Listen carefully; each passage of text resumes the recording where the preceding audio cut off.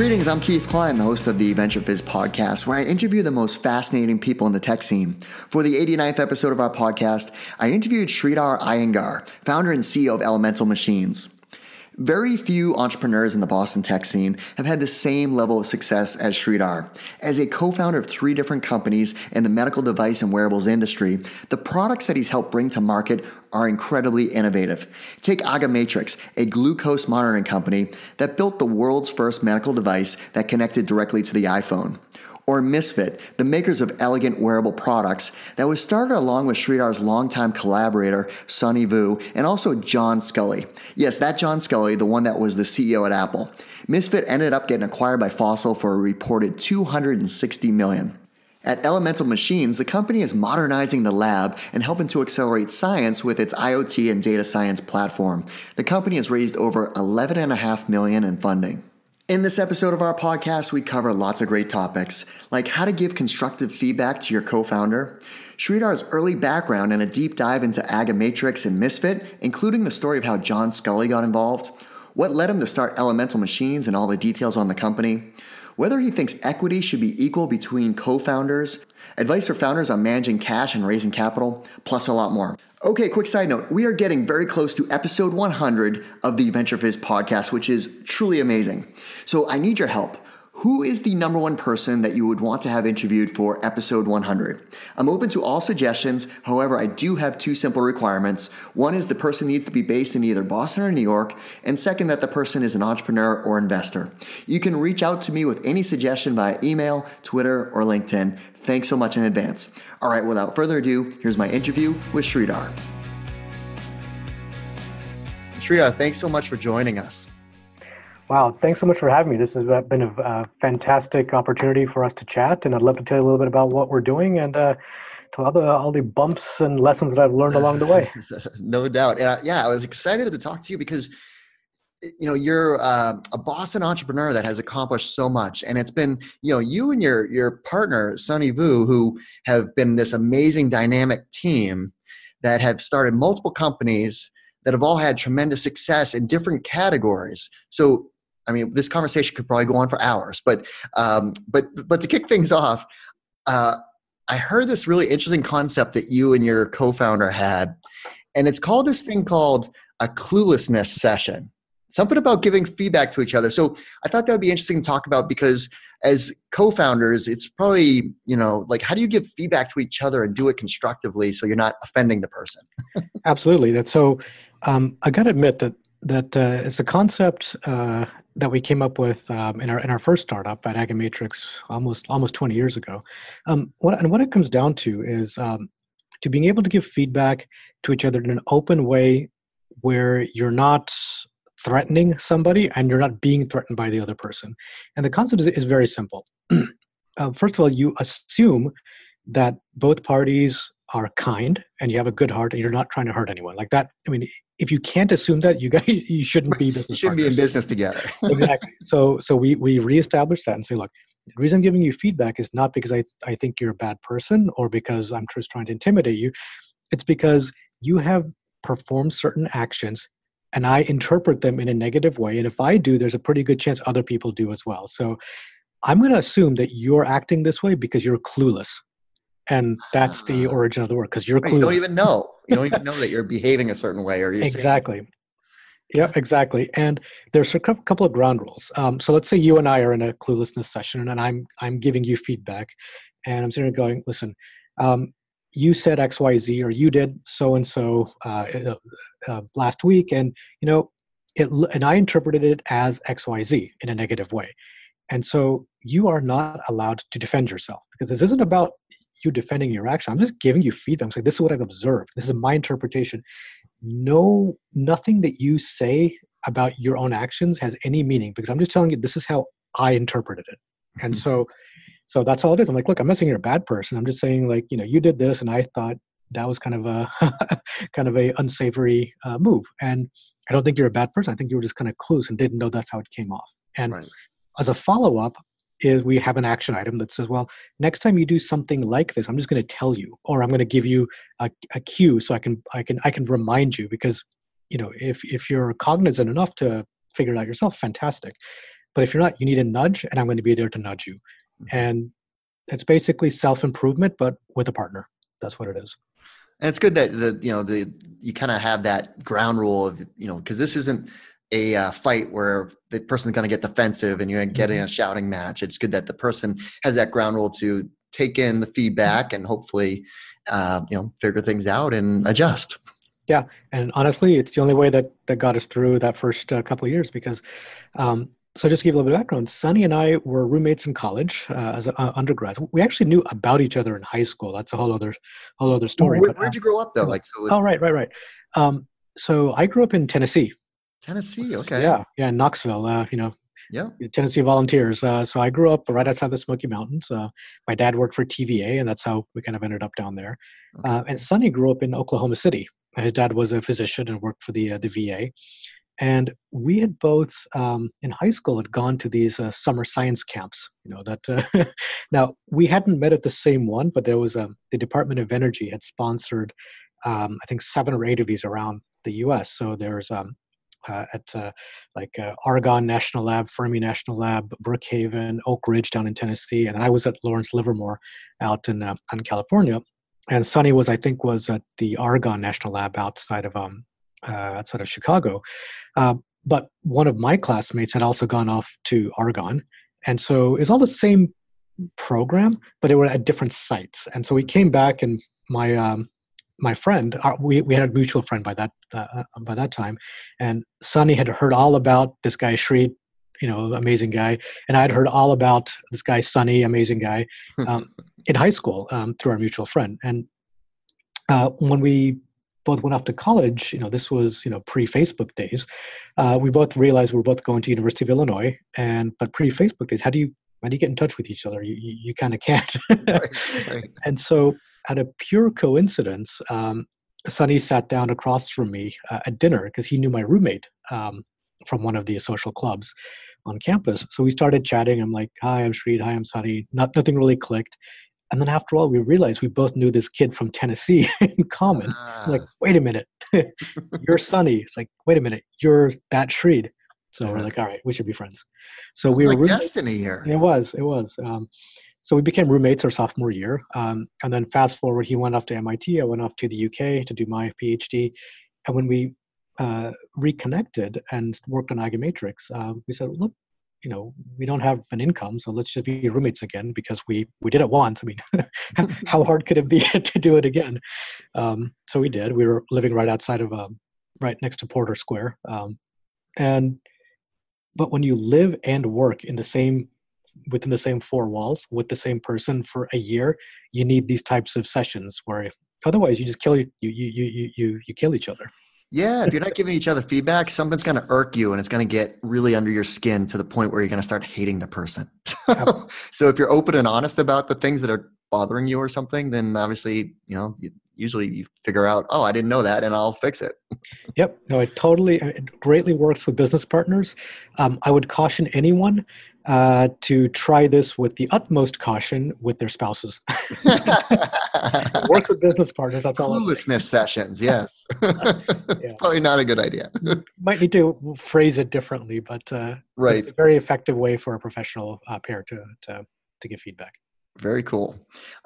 So obviously you guys went off and pursued higher degrees of education. But you guys were part of Fire Spout, right? Was that the first company that what's talk about that company that kind of started things off here?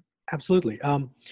So just to put things in perspective, Sonny and I were both undergraduates at the University of Illinois in Urbana-Champaign in the early to mid 90s. And if that gives you, to give you some historical perspective, I believe when we were both either freshmen or sophomores, Mark Andreessen was a senior. That you just kind of triggered that memory in my head. I'm like, okay, wait, this is the same time period. Yeah. So a bunch of our friends were working on Mosaic, the Mosaic browser, and they went off to Netscape and all that. And then a year or two below us were the 2 founders of PayPal, Max Levchin and Luke Nosek. And so, it was. I mean, we didn't know each other at the time, but when we met later on, because Founders Fund and Max were investors in Misfit and also in Elemental, we realized we actually knew a bunch of friends in common. So that was kind of cool. But to give you perspective, we kind of grew up in that era where we saw a lot of our friends go off to Silicon Valley and just do really well for themselves and work on some amazing things. Now, we both had immigrant parents, and what that means, and I'll say this a little bit of tongue in cheek. What that means is we had a lot of cultural and parental pressure to continue with advanced degrees and advanced studies, and go work at IBM, go work at Motorola, go work at a nice big safe company, which from their perspective is the right thing to do. But when you were there at that time, that was probably the worst advice you could have gotten. But so truth be told, Sunny went off to MIT. I went off to Cambridge. Ended up getting a scholarship to study there. So figured, hey, good chance to go study, see a different part of the world, and all that. And I had worked on, I was an electrical engineer undergrad, but I wanted to work on biological and chemical systems. I wanted to learn more about biology and chemistry and origin of life and all that. And so I got to work on a project for biological and chemical sensors, and I'll get to that in just a minute. Mm-hmm. But at the end of that, I was ready to come back to the US, and I was actually ready to leave all my lab stuff behind and just, come back and write code, because, when it's 3 a.m. and your beaker, if the reaction in your beaker isn't done yet, you can't go home. Right. And I was sick of that. I'm like, I'm doing software. So I emailed Sunny my resume and I said, hey, you've had a lot of friends. Here's my resume. Can you help me get a job? And Sunny, within like 10 minutes, emails me back and said, hey, good to hear from you. I started a company. Work here. I'm like, okay, tell me a little bit more about it. But long story short, that was Firespout. So I was not a founder of it, but I was one of the first 10 people to join Sunny's team. And I said, listen, I'd love to come back to the US and to Boston. Love to help you growing Firespout, and I'd love to learn about startups because I kind of missed it, being in grad school in the late 90s. So I joined, and we had a gentleman's agreement, which is very simple, which was, Sunny, if you have raised enough money to pay me for a year, then you've got me dedicated to whatever you want me to work on for 1 year. So gentleman's agreement. And yeah, that's kind of what we did. I said, look, at the end of that year, if things are going well and I'm having fun, then I'll continue. But if I'm not, then I'll probably step away. But I'll give you plenty of notice, but you got me for a year. I'll help you. And so that's how it got started. And then about 6 months into it, I recovered from my PhD, from the PTSD from my PhD. And I started working on what I would be doing had I extended my PhD thesis work. I kind of worked on it nights and weekends. A lot of it was simulation, so I could bring that up. And after my year was up, I decided to work on it full time, and that was basically the origin of Agamatrix. And then about a month later, Sunny kind of decided to step away from his own startup due to other disagreements with the other founders and all that. He was going to go back to MIT to finish his PhD, and I kind of looked at him and said, okay, I think you owe me a year of your life. And we chatted about it, and we thought it'd be a really good idea to work together in healthcare, which was, because the first company, Firespout, was all about software, and our customers were all the first generation .coms. And when that whole roller coaster went up and down, Firespout kind of got caught up in the midst of that. And so going into healthcare meant that we were a lot more resilient to those ups and downs. And so that's kind of how we officially teamed up for Agamatrix. And how'd you end up in the Boston area? Oh, I came just to join Sunny's company, Firespout. Oh, Firespout was a Boston company. Yeah. It was in Cambridge in Central Square. Then I think we moved it up to Belmont. Got it. Okay. Yeah. Now with Agamatrix, like what was the kind of the early versions of what you were building? And obviously now, you're building not only, you're building hardware and software and medical device, right? So it's, complexities as opposed to software with the FDA involved. Yeah. So to really talk about what we did at Agamatrix, it really started in my PhD work. So my PhD was all about how do you improve the accuracy and performance and basically signal to noise ratio of glucose sensors. And the reason in academia why people work on glucose is because it's a very well characterized system. It is the killer app in the world of biological sensors. It's one molecule, glucose, that generates tens of billions of revenue a year. It is the killer app. And so if you're going to work on something in academia, then do it on glucose, because there's huge body of knowledge you can work off of. And more importantly, the materials, the enzymes and the materials are actually fairly affordable for those on a academic budget. So my task was, look at this glucose sensor, make it more accurate using nothing but better math. So signal processing, data science, and analytics, and clean up the signal.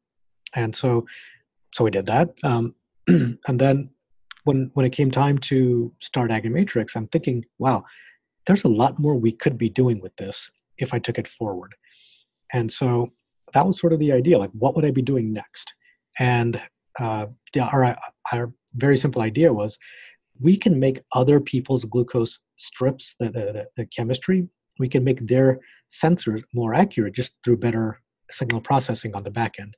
So the original idea was, we would go to Roche, J&J, Abbott, and Bayer, all these big players, and say, listen, you guys spend $100 million on R&D and building factories to manufacture these glucose sensors, and these guys would be manufacturing billions a year. And after about a decade or so, they're not as competitive because somebody else comes out with something new. And so what they'd have to do is to invest in more R&D. How do you make these things more competitive? It's better materials, better chemistry, better manufacturing. So it's a lot of investment. Our pitch to them was, listen, don't change anything in your manufacturing line or your assets. Just update your firmware on the electronics and improve the performance just through better signal processing. So very similar to what Dolby noise reduction did for the audio industry. We just said, look, just click this button and your signal gets better. And you now have another 10 years of competitive product without any capital investment into your factory. And that was a very attractive proposition. But the challenge was, we were 5 guys in a basement and nobody really took us seriously. And all these big players wanted exclusive rights, and we can't do that. So we said, listen, if we can take any one of those major branded glucose, we just went to CVS, we just bought them and stuck them into our little black box. If we can make any of those better, then why don't we just make an end-to-end product? We don't have to make a branded player's glucose strip better. We can just find a contract manufacturer and then make an end-to-end product. So we literally got onto Google and we did a search for glucose test strip contract manufacturer, low cost, Asia. and we got a bunch of samples. We tried them out. We found one that we really liked, and they were located in Korea. And so we built an entire product and took it to market with the single reason that we just wanted to be taken seriously. We're like, hey, look at us. We have a real product. It works. Now, will you please talk to us and not try to take advantage of us? And that's how it got started. Now, obviously, the market evolved, right? When all of a sudden this amazing device called the iPhone was launched. And that's kind of where Agamatrix really, I think that's when I first heard of your company was, it was the first FDA-approved smartphone medical device, right? Mm-hmm. Yep. Yeah. So what happened was, prior to that, we were making very traditional glucometers, putting them in cardboard boxes, sticking them on shelves in the pharmacies. But the biggest problem that we had was, first of all, in the world of diabetes, you have folks who have type 1 diabetes and they're insulin dependent. So once they check their blood sugar based on that reading, they will dose themselves with insulin up to the appropriate level. So that's sort of one category of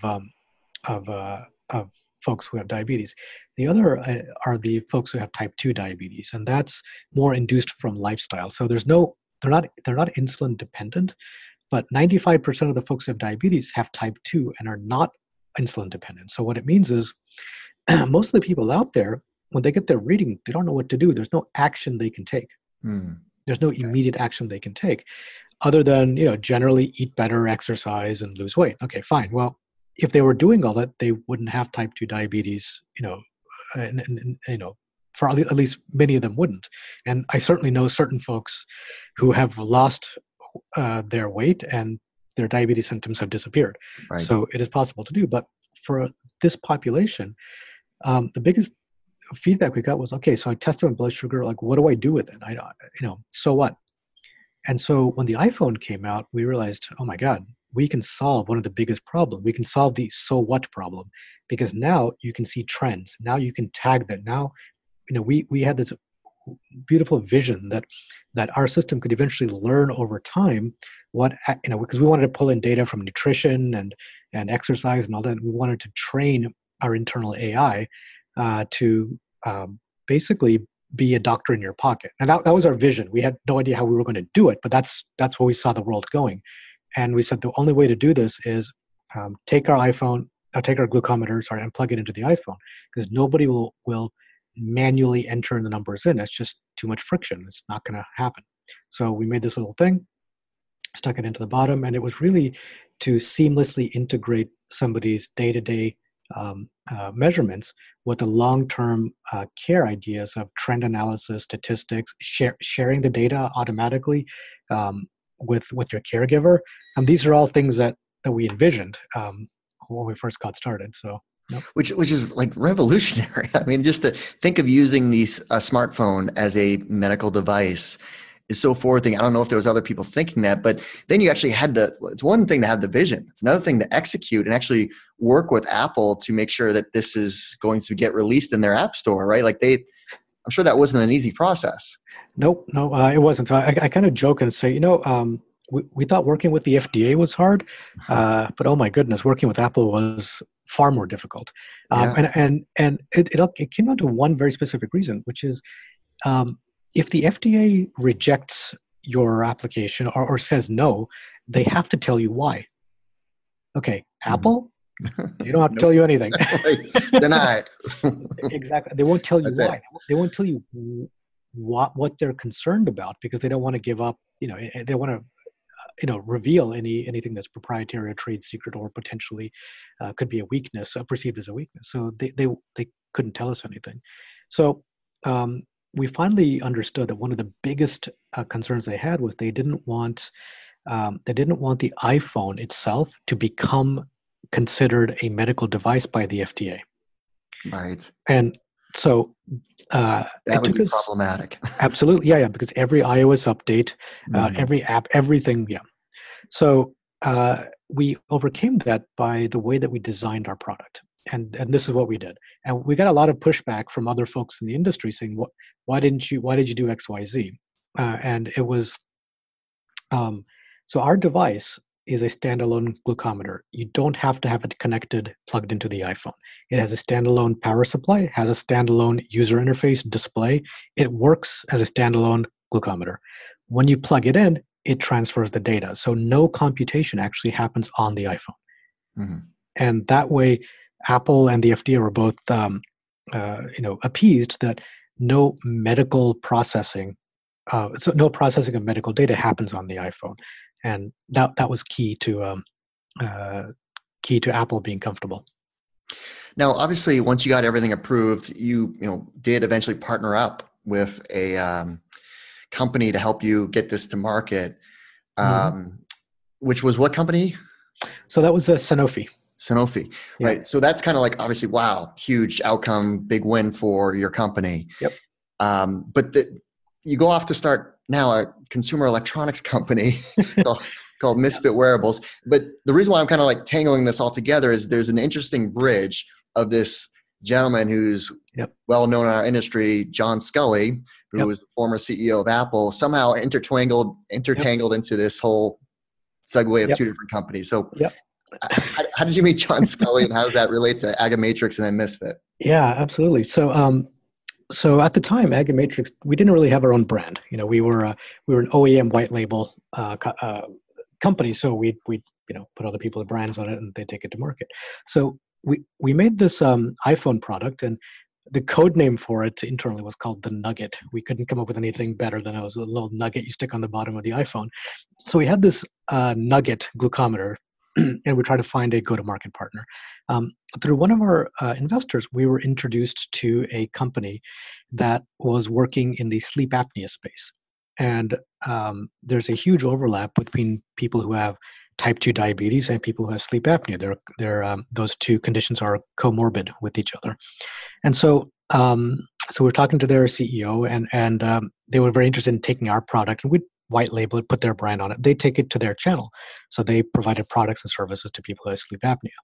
So as we're doing some homework on this company, we kind of, we came to the website, and we we realized, we saw that John Scully was the chairman of the board. And we're like, oh my God, that is the John Scully. And so, both Sonny and I, we're all like Apple fanboys. So, Right. we're like, wow, we would love to meet John. So we asked our CEO, hey, could you invite John to the meeting? It'd be really amazing to meet him. And, truth be told, Sonny and I just wanted a photo with John for Facebook, which we got. John was gracious enough to grant us that. But in that process, we actually got to know John, and we got to really know him as a person, and the ideas that he had, but how what he wanted to do with this and sleep apnea was just the tip of the iceberg, and it was great. So we actually came relatively close to doing a deal with that company with John, but at the same time, and it was just going to be a channel deal just for that channel. But at the 11th hour, Sanofi came in and they made us an offer we couldn't refuse that involved exclusive rights to that product in all fields of use. And so, when you're dealing, Sanofi is just such an amazing partner. They're the number one or number two largest insulin manufacturer in the world. And so having a glucometer in their portfolio was a great win for us. So long story short, we ended up making the deal with Sanofi, which was great. And then Sonny and I, our eyes were open to this world of digital health, and this was 2010, so super early days of digital health, and we got to know the guys at Runkeeper, Fitbit, MyFitnessPal, MapMyFitness, and all these guys, and we were like, yeah, this is fantastic. Let's share information, let's share data, etc. We wanted to take our data and have all Fitbit users share it. Or use it, and go back and forth. And same with Runkeeper, same with all the nutrition apps and all that. But the FDA had different plans at that point. They were the guidelines were not very clear on what happens if our medical data gets transmitted to, let's say, the Fitbit or Runkeeper app. And their position was, if they take your class 2 medical device, they become an accessory and we have oversight over them. So that clearly wasn't going to go anywhere. Right. And so Sonny and I wanted to really expand this into this huge digital health offering. But at the same time, Agametrix was very much a diabetes company, and it was heading in that direction and expanded into digital health. We were kind of trying to pull the company in two directions. And that's when John stepped in and he gave us some, we'd got to know him socially. And John kind of gave us some very sage advice. And he said, listen, guys, don't try to pull a company in two directions because it's not going to work.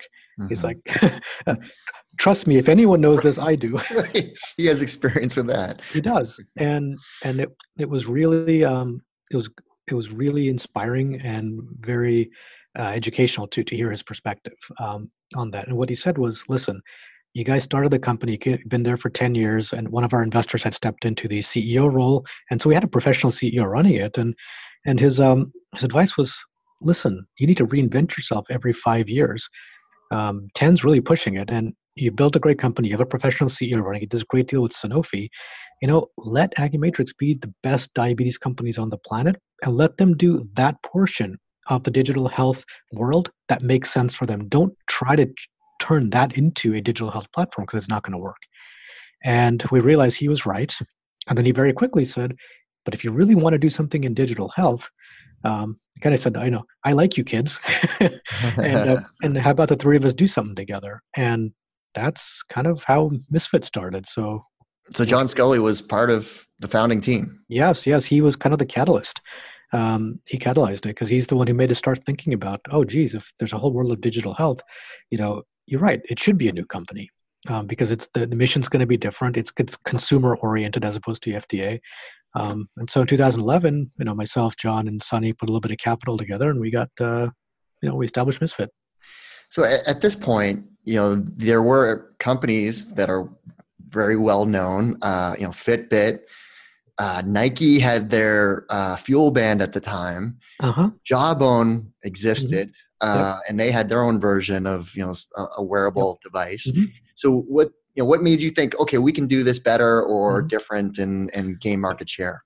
Yeah. So when we first started Misfit, we originally called it Misfit Wearables. We then just dropped the wearables bin. We just called it Misfit. But when we started Misfit Wearables, we didn't have we wanted to do a bunch of different things. We had an original idea that, hey, we'll do biometrics, we'll measure things on people's bodies and do health and wellness.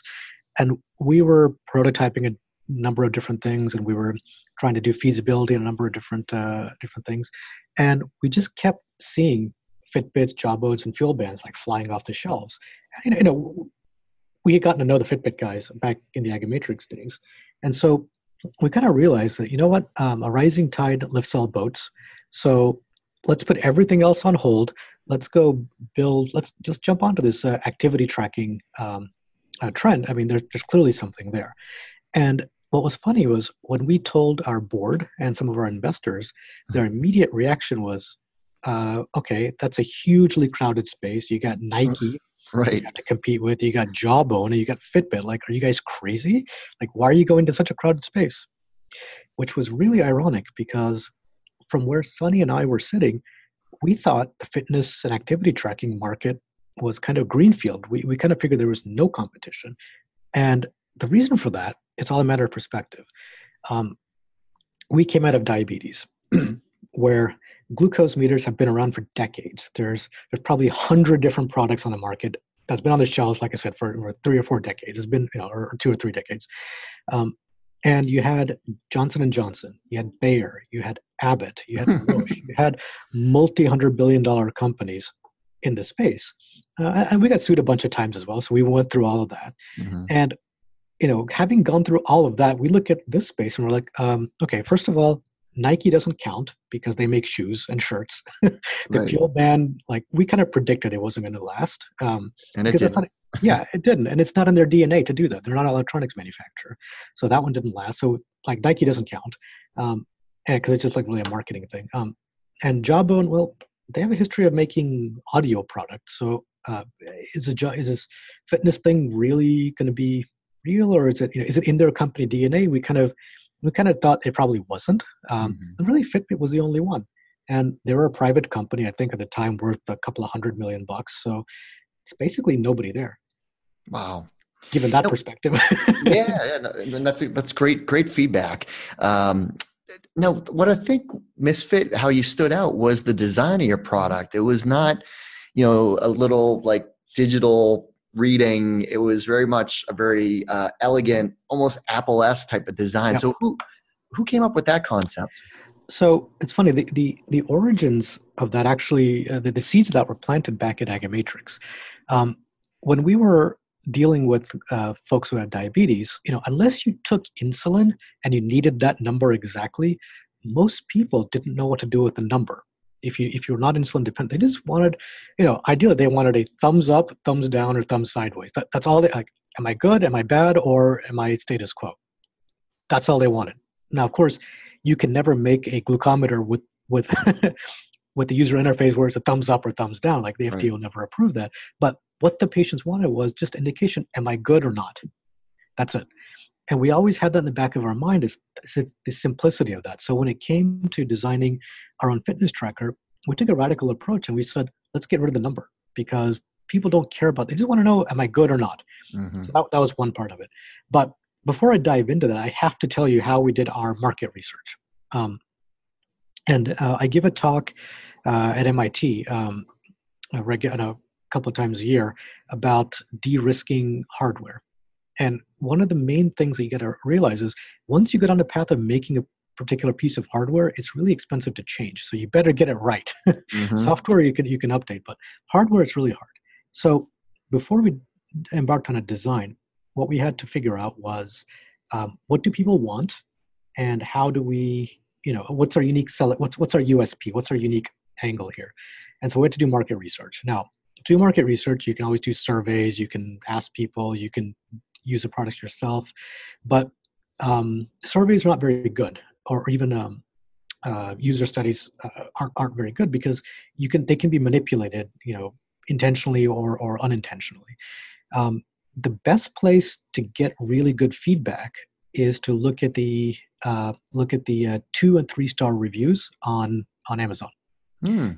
Okay. So we had one of our interns spend about 2 weeks and read all the negative reviews on Amazon for Fuel Band, Jawbone, and and all the Fitbits. And I said, look, just tell us what the top 3 complaints are. Just categorize them. And, the funny thing, like, don't read 1-star reviews because those are angry people whose boxes got crushed in delivery. But, if you're thoughtful enough to give it a 2 or a 3-star, we want to hear from you. So we did that. And the number one complaint that people had that eclipsed everything else combined was actually battery life and recharge. At the time, you had to recharge Fitbit every 2 days. So number 1, battery life. Number 2, it had to be waterproof. People complained that their Fitbits got water, and it wasn't because of showers and it wasn't because of swimming. It was because of washing machines. People would leave their Fitbits in their pockets and throw it into the washing machine. Oh, okay. Yes. So number 2, it had to be waterproof and survive a washing machine. And number 3 is where you come to the design piece. This is primarily from the female demographic, where they didn't want something stuck on their wrist all the time because they'd never wear it with a beautiful dress. They're like, look, if I go out and I wear a dress, I'm not going to wear this. And they didn't want to advertise to their friends that they were trying to lose weight. Okay. Yeah, and so there were a couple of psychological things in there. So we said, listen, this product has to really be so elegant and beautiful that people would wear it even if it doesn't work and nobody knows it's a fitness tracker. So that's where the design piece came in. We had 6 months of battery life, and it was 30 meters or 50 meters waterproof or water resistant. So obviously you built a product, and how do you go to market? How do you bring a consumer electronic device to market in the consumer's hands? Yeah, so we had a little bit of a leg up because at Agamatrix, the iPhone glucometer was actually distributed in the Apple stores. So we knew the Apple retail folks, and so actually it was all Sunny. Sunny took care of this half of it. So he had primed the Apple retail folks that, hey, look, we're going to do something else, and your guys are going to get it first. And so we had primed them. They were super excited. So Apple was always our reference account. And so then with that already, once we had the product, we'd have the marketing collateral. And then we set up meetings with Best Buy and Target and so on and so forth, and basically telling them that, hey, this is coming. Apple's getting it. Do you want it as well? And so that got the retail going. And in parallel to this, Sunny was on the road all the time promoting and giving talks and conferences, and you name it, he was out there promoting. The wonderful thing about Sunny is he's an amazing, I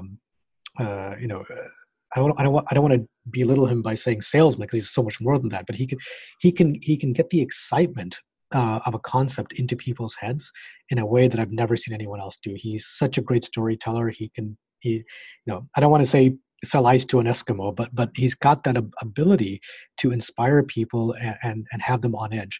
That was part of it. The other part was Indiegogo. So we actually tried to go to Kickstarter, but they rejected us because they said they don't do they're not going to support hardware because they've had bad experiences with hardware startups. And we tried to explain to them that, look, we've done 15 hardware FDA cleared. We kind of know what we're doing. Yeah, they didn't want to talk to us, so fine. We went to Indiegogo, and Slava has become a really good friend. Slava opened up his arms and said, come on in, whatever you want, we'll help. And really because Indiegogo and Slava's dedication that we were able to get the word out. And we raised, I think, about 800,000 or so. Our goal was 100,000, and we did about 800 or so. That gave us the visibility. That gave us the confidence. This was, again, 2011, I think, maybe 11 or 12. So, we got the word out through social media, through that, and through retail. Amazing. And obviously it led to a very successful outcome. Fossil Group, the makers of great watches, acquired the company for $260 million. Yep. No, it was actually a lot of it was good timing as well. Probably about 6 months after we did the deal, the wearables market started to falling. But Fossil's doing very well with the product. It's embedded in all of their hybrid smartwatches now, so I think they're happy. Well, let's talk about what you're up to now. So Elemental Machines. Let's talk about your current company. Yeah. So Elemental Machines, for folks who've known me only from the Misfit days, they look at what I'm doing now and they said, okay, we don't really get it. So elemental Revolutionize machine. in the lab. Yes, they're like, how did that happen? Like, I remind them, I have a PhD in biochemistry. Like, This is what you think about. this is what I think about. So at elemental machines, we look at this and say, we want to make it easy to optimize and basically debug physical processes with the same speed and accuracy that we can digital ones. So if you think of a digital process as software, software is a virtual digital process. Step one, do this. Step two, step three. When something goes wrong, you have tools like debuggers. You can go through your software line by line, and you find out exactly where that could have broken. Well, when you look at the physical world, the physical process like manufacturing, like even transportation, supply chain, following protocols in R&D, all of these are physical processes. And when something goes wrong, how do you figure out what went wrong? It's really time consuming and really it's expensive. And sometimes you never get to the bottom of it. In the world that I live in now, it's called root cause analysis. How do you find the root cause? Well, in a physical process, it's hard. Now, the reason why this is such an interesting thing is this is exactly what we had to do at my first company, Agamatrix. We're manufacturing our glucose sensors or strips out in the Far East with a contract manufacturer, and they were very good. But when something went wrong, it was really hard to figure out from halfway around the world because it could be things like, and we'd see beautiful sinusoidal trends in our production data, and it corresponded to each of the four seasons. So if you think about it, you're making a product, a glucose sensor that has chemicals in it. It has an enzyme. It has materials. Screen printed ink electrodes and all that. When raw materials get delivered to the factory, and it's sitting outside in the blazing sun for an hour, these things are going to degrade versus sitting in sub-zero winter in the factory. These things the physical attributes are going to change based on the environment, based on storage, based on usage conditions. And so to overcome that, we started collecting data from the factory, like sensors everywhere, even things like knowing how often a machine is being used so you can schedule maintenance based on usage as opposed to calendar days. So this is stuff we did way back in the day before AWS and before anything, but we relied on sensor data and we built our own dashboards. We built our own predictions. We were able to predict manufacturing quality a couple of months in advance before it became an issue. So today they call it predictive analytics, but a decade and a half ago, we just called it good engineering. But before all of the modern tech stack, it was really hard to do. Just from it was a pain in the rear end. So, but we did it, and our yields went up, and that extra yield savings is what allowed us to bid very aggressively for the contracts that we got. So that really a large part of our success was due to the manufacturing technology that we did behind the scenes. And from an engineering perspective, that was fantastic. I had such a intellectually stimulating time doing that. Mm-hmm. So then fast forward to Misfit. And at one point I turned around to Sunny and I said, we got, I don't know, like almost 1 million people using our fitness trackers around the world.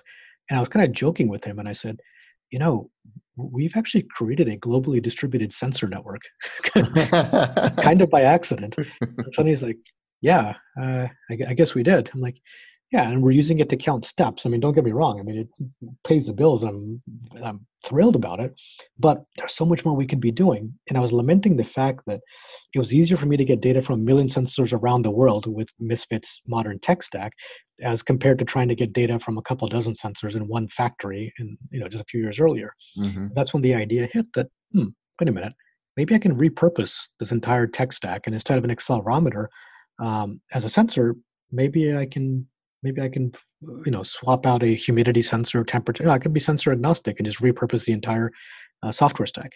And the idea was, hey, let's sell this to businesses. Let's create a B2B business unit. So that's sort of when the idea started formulating. And then Fossil started sniffing around. So I kind of stepped out and I said, you know what, I'm not, I really don't want to be making watches for the rest of my life. But I really want to do this. I think there's an opportunity where we can take the modern tech stack and make it really easy to put sensors everywhere, build dashboards, and really build a debugger for the physical world. And we're going to go after the life sciences folks because it's a world I know. It's low-hanging fruit. But imagine what you could do if every physical object was talking to you, but getting those objects to talk to you, not just the machines, but the context. Are your chemicals being stored correctly? Are your medicines being stored correctly? So many times, um, folks store insulin incorrectly. And so let's put a sensor on everything, make it super easy to get this information. And then when something goes wrong, we have a full digital historical journal of what process has occurred, and we can really do root cause analysis really quickly. And so that was sort of the idea.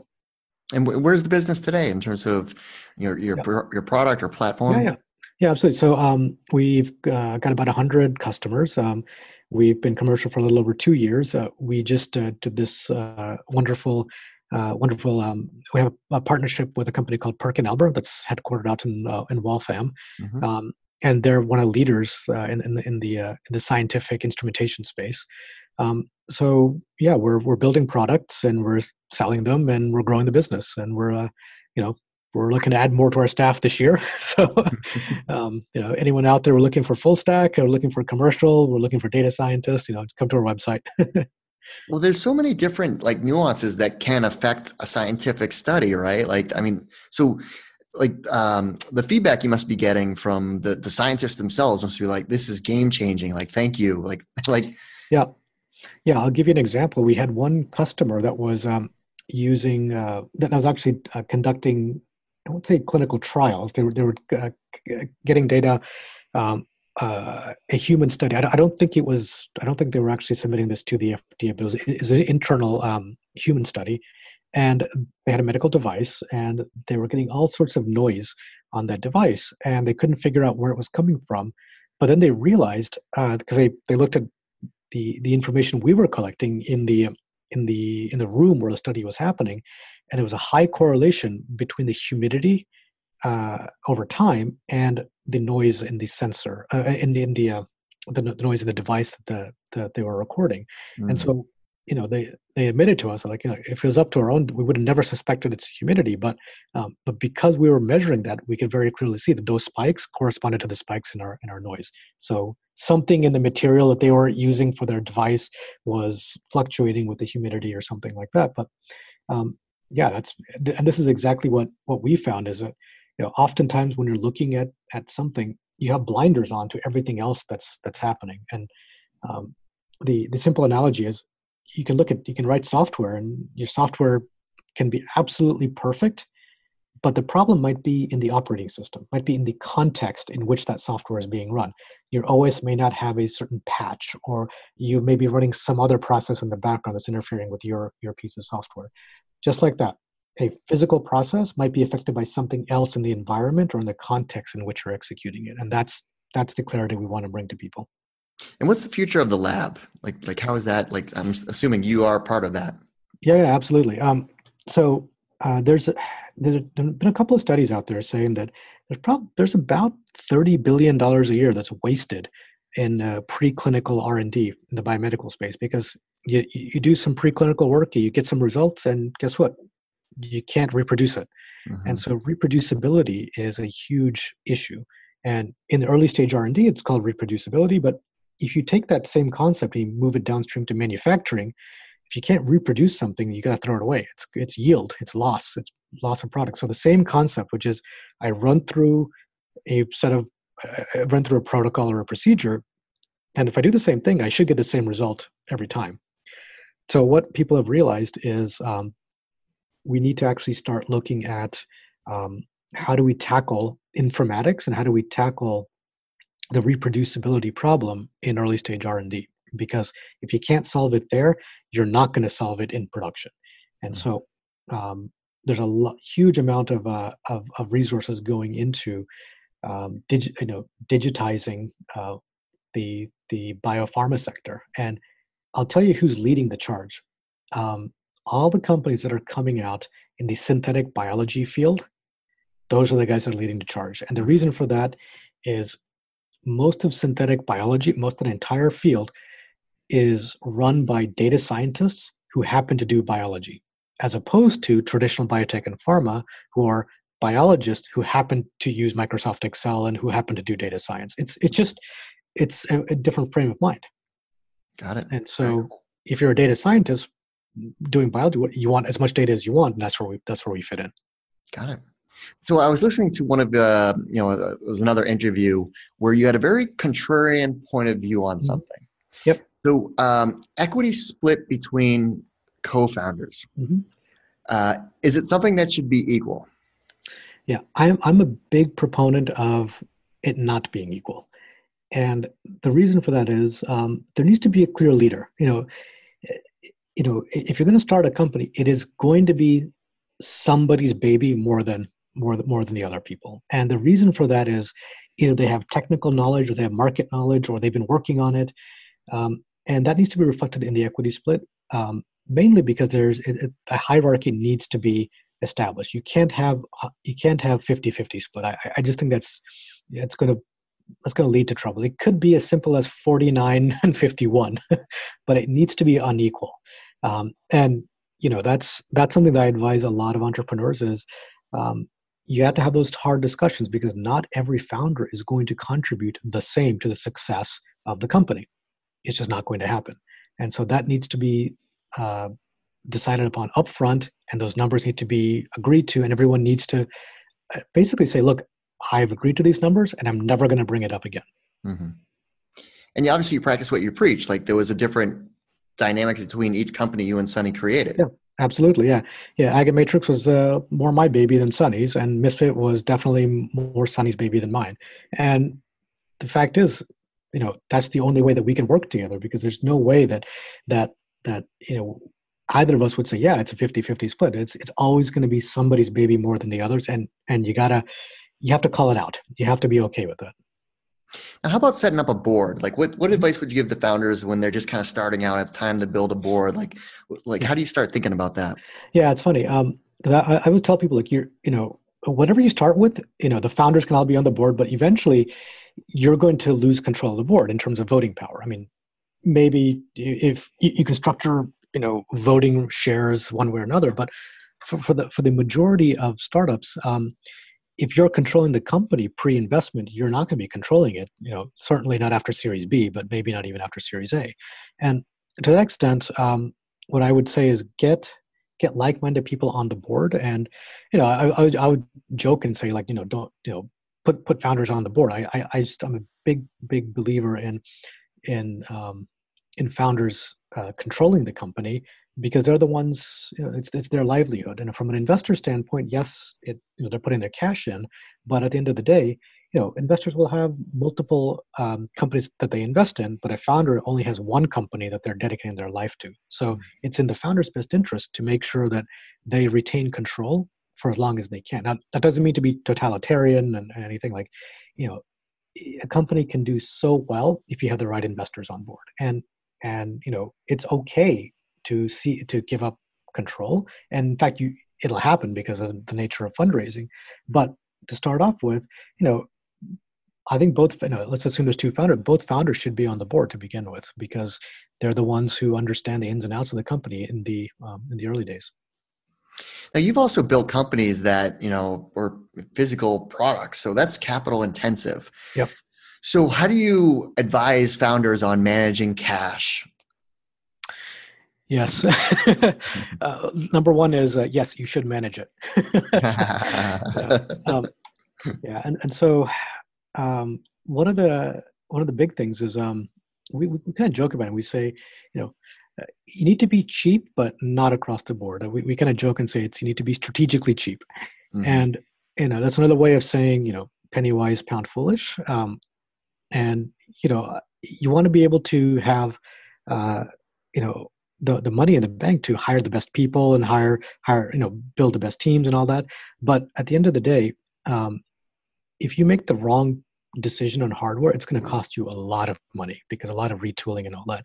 And so for first-time entrepreneurs, what I would say is go work with one of these first-time hardware entrepreneurs. Go work with one of these accelerators who will help you do that. There's a company like a Bolt or a Dragon Innovation that's over here, and they're great. But if you're kind of a seasoned entrepreneur and you can do it kind of yourself, then I would definitely say bring those skills in-house, because in the long run, it'll be much better for you, especially firmware. And I can't stress the number of times that that companies have suffered because they've outsourced firmware. Firmware is very complicated, much more so than people anticipate when they get out of the gate.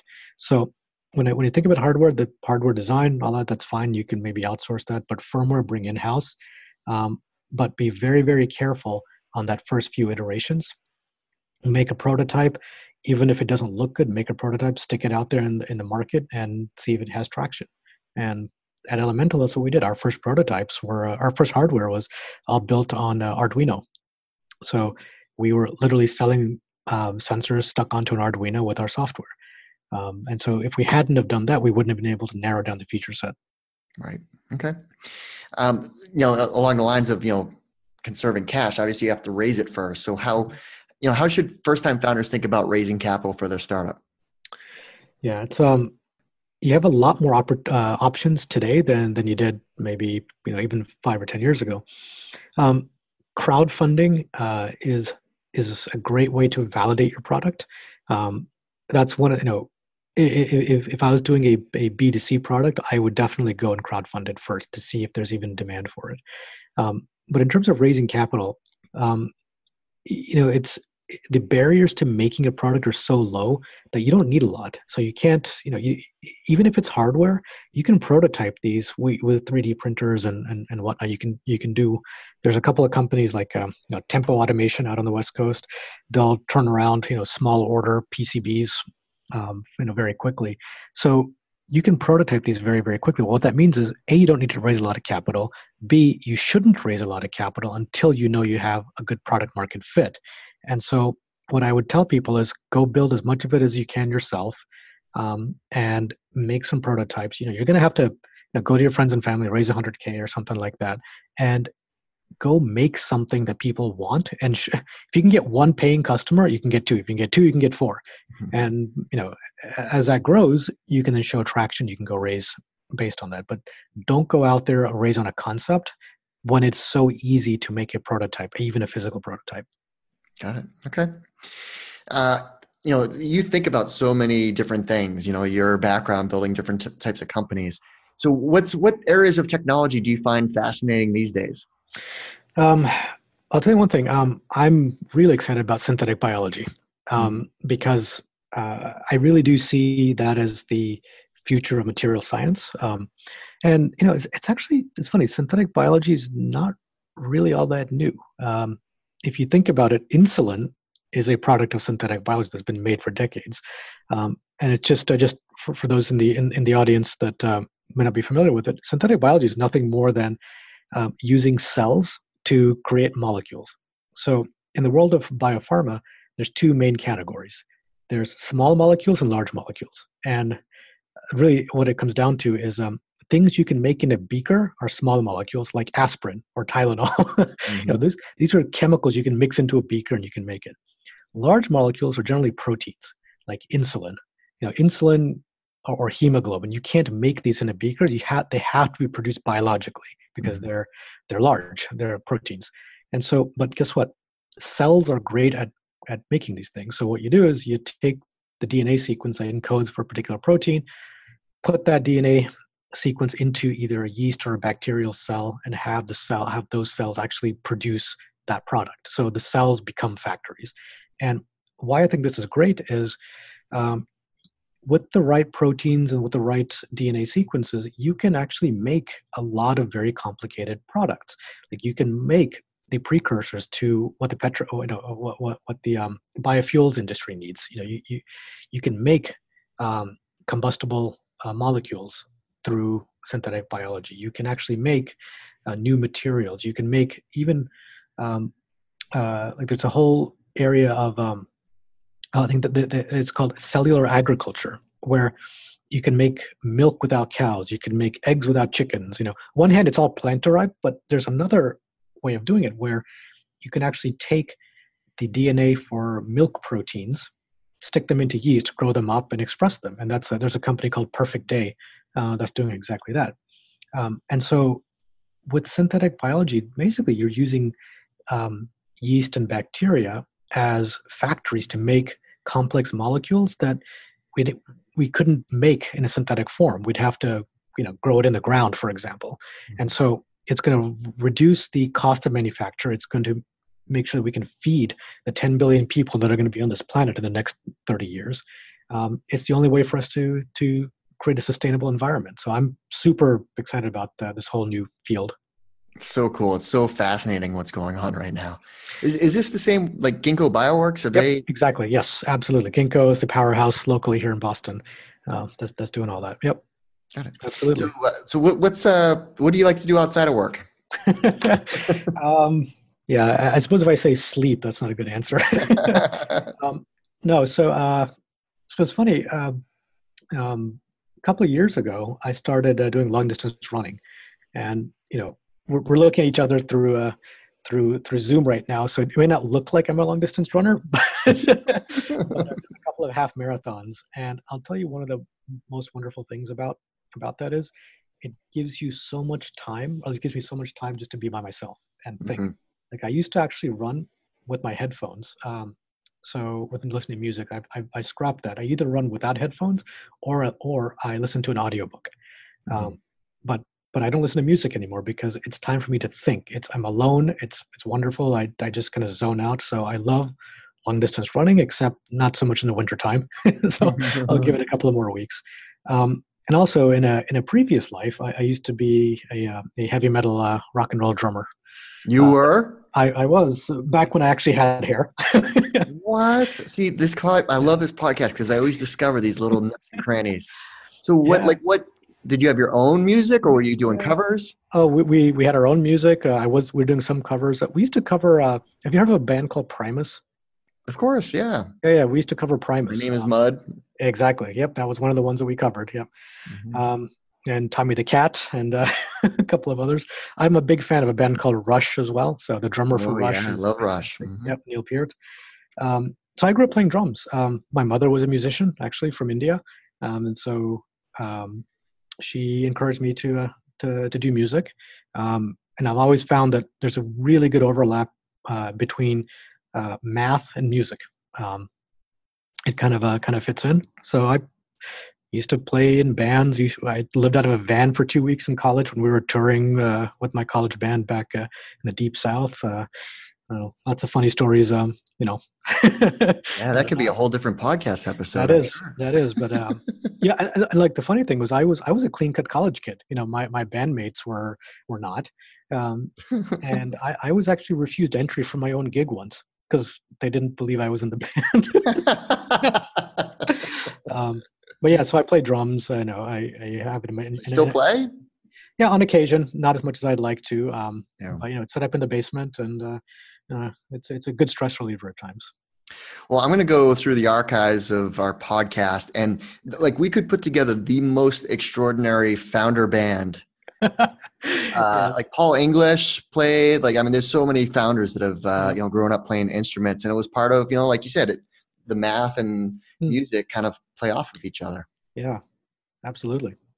One of my favorite that'll be the next podcast, right? You get the founder band together. Yeah. One of my favorite stories is David Friend, founder of Carbonite, and he's doing Wasabi now. He's founded 6 companies that have all exited. But in his early career, he created a synthesizer that actually created the legendary sound of The Who's Baba O'Reilly. So that sound that is iconic was started by a company in Boston. I mean, the instrument, the synthesizer, was created in Boston. Wow. That created the iconic sound. And, he knows like Jimmy Page and like just all these people that used his technology. So it's just fascinating. Anyways. Fantastic. Well, Sridhar, thanks so much for taking the time to share all the amazing companies that you've built and, of course, what you're up to now. And obviously looking forward to seeing what's ahead for Elemental Machines. Well, that's our show. I hope you found it useful and entertaining. If you did, please make sure you subscribe so you'll get future episodes. Also, please consider leaving us a 5-star review and share this podcast with all of your friends and colleagues in the industry. It all really helps us out. Last but not least, don't forget to visit venturefizz.com, the most trusted source for tech and startup jobs, news, and insights. Thanks for listening, and I'll see you next time.